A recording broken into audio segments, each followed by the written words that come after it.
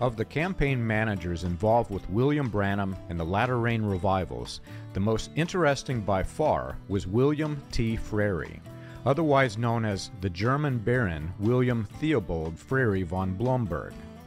Von Blomberg was a Boston publicity agent who grew to overnight fame in 1933. In November 1933, his friend and sponsor, the elderly Baroness Adelheid von Blomberg of Germany, publicly adopted Frary in order to preserve the family name. Von Blomberg was the co-president of the World Fellowship of Religions, along with Sant Maharaj of New Delhi. Like Tatos Kardashian, von Blomberg sponsored William Branham's faith healing tours.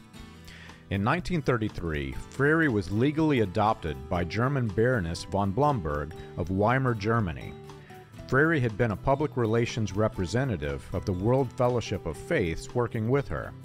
The Baroness, who wished for her work to continue after her death, adopted Frary to become the sole beneficiary of her massive wealth and extensive properties in Weimar.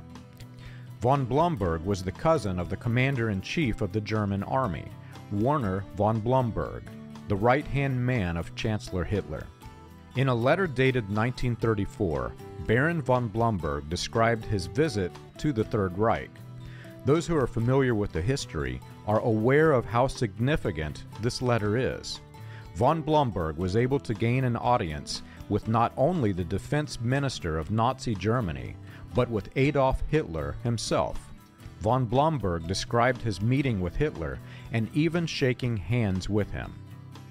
You can learn this and more on william-branham.org.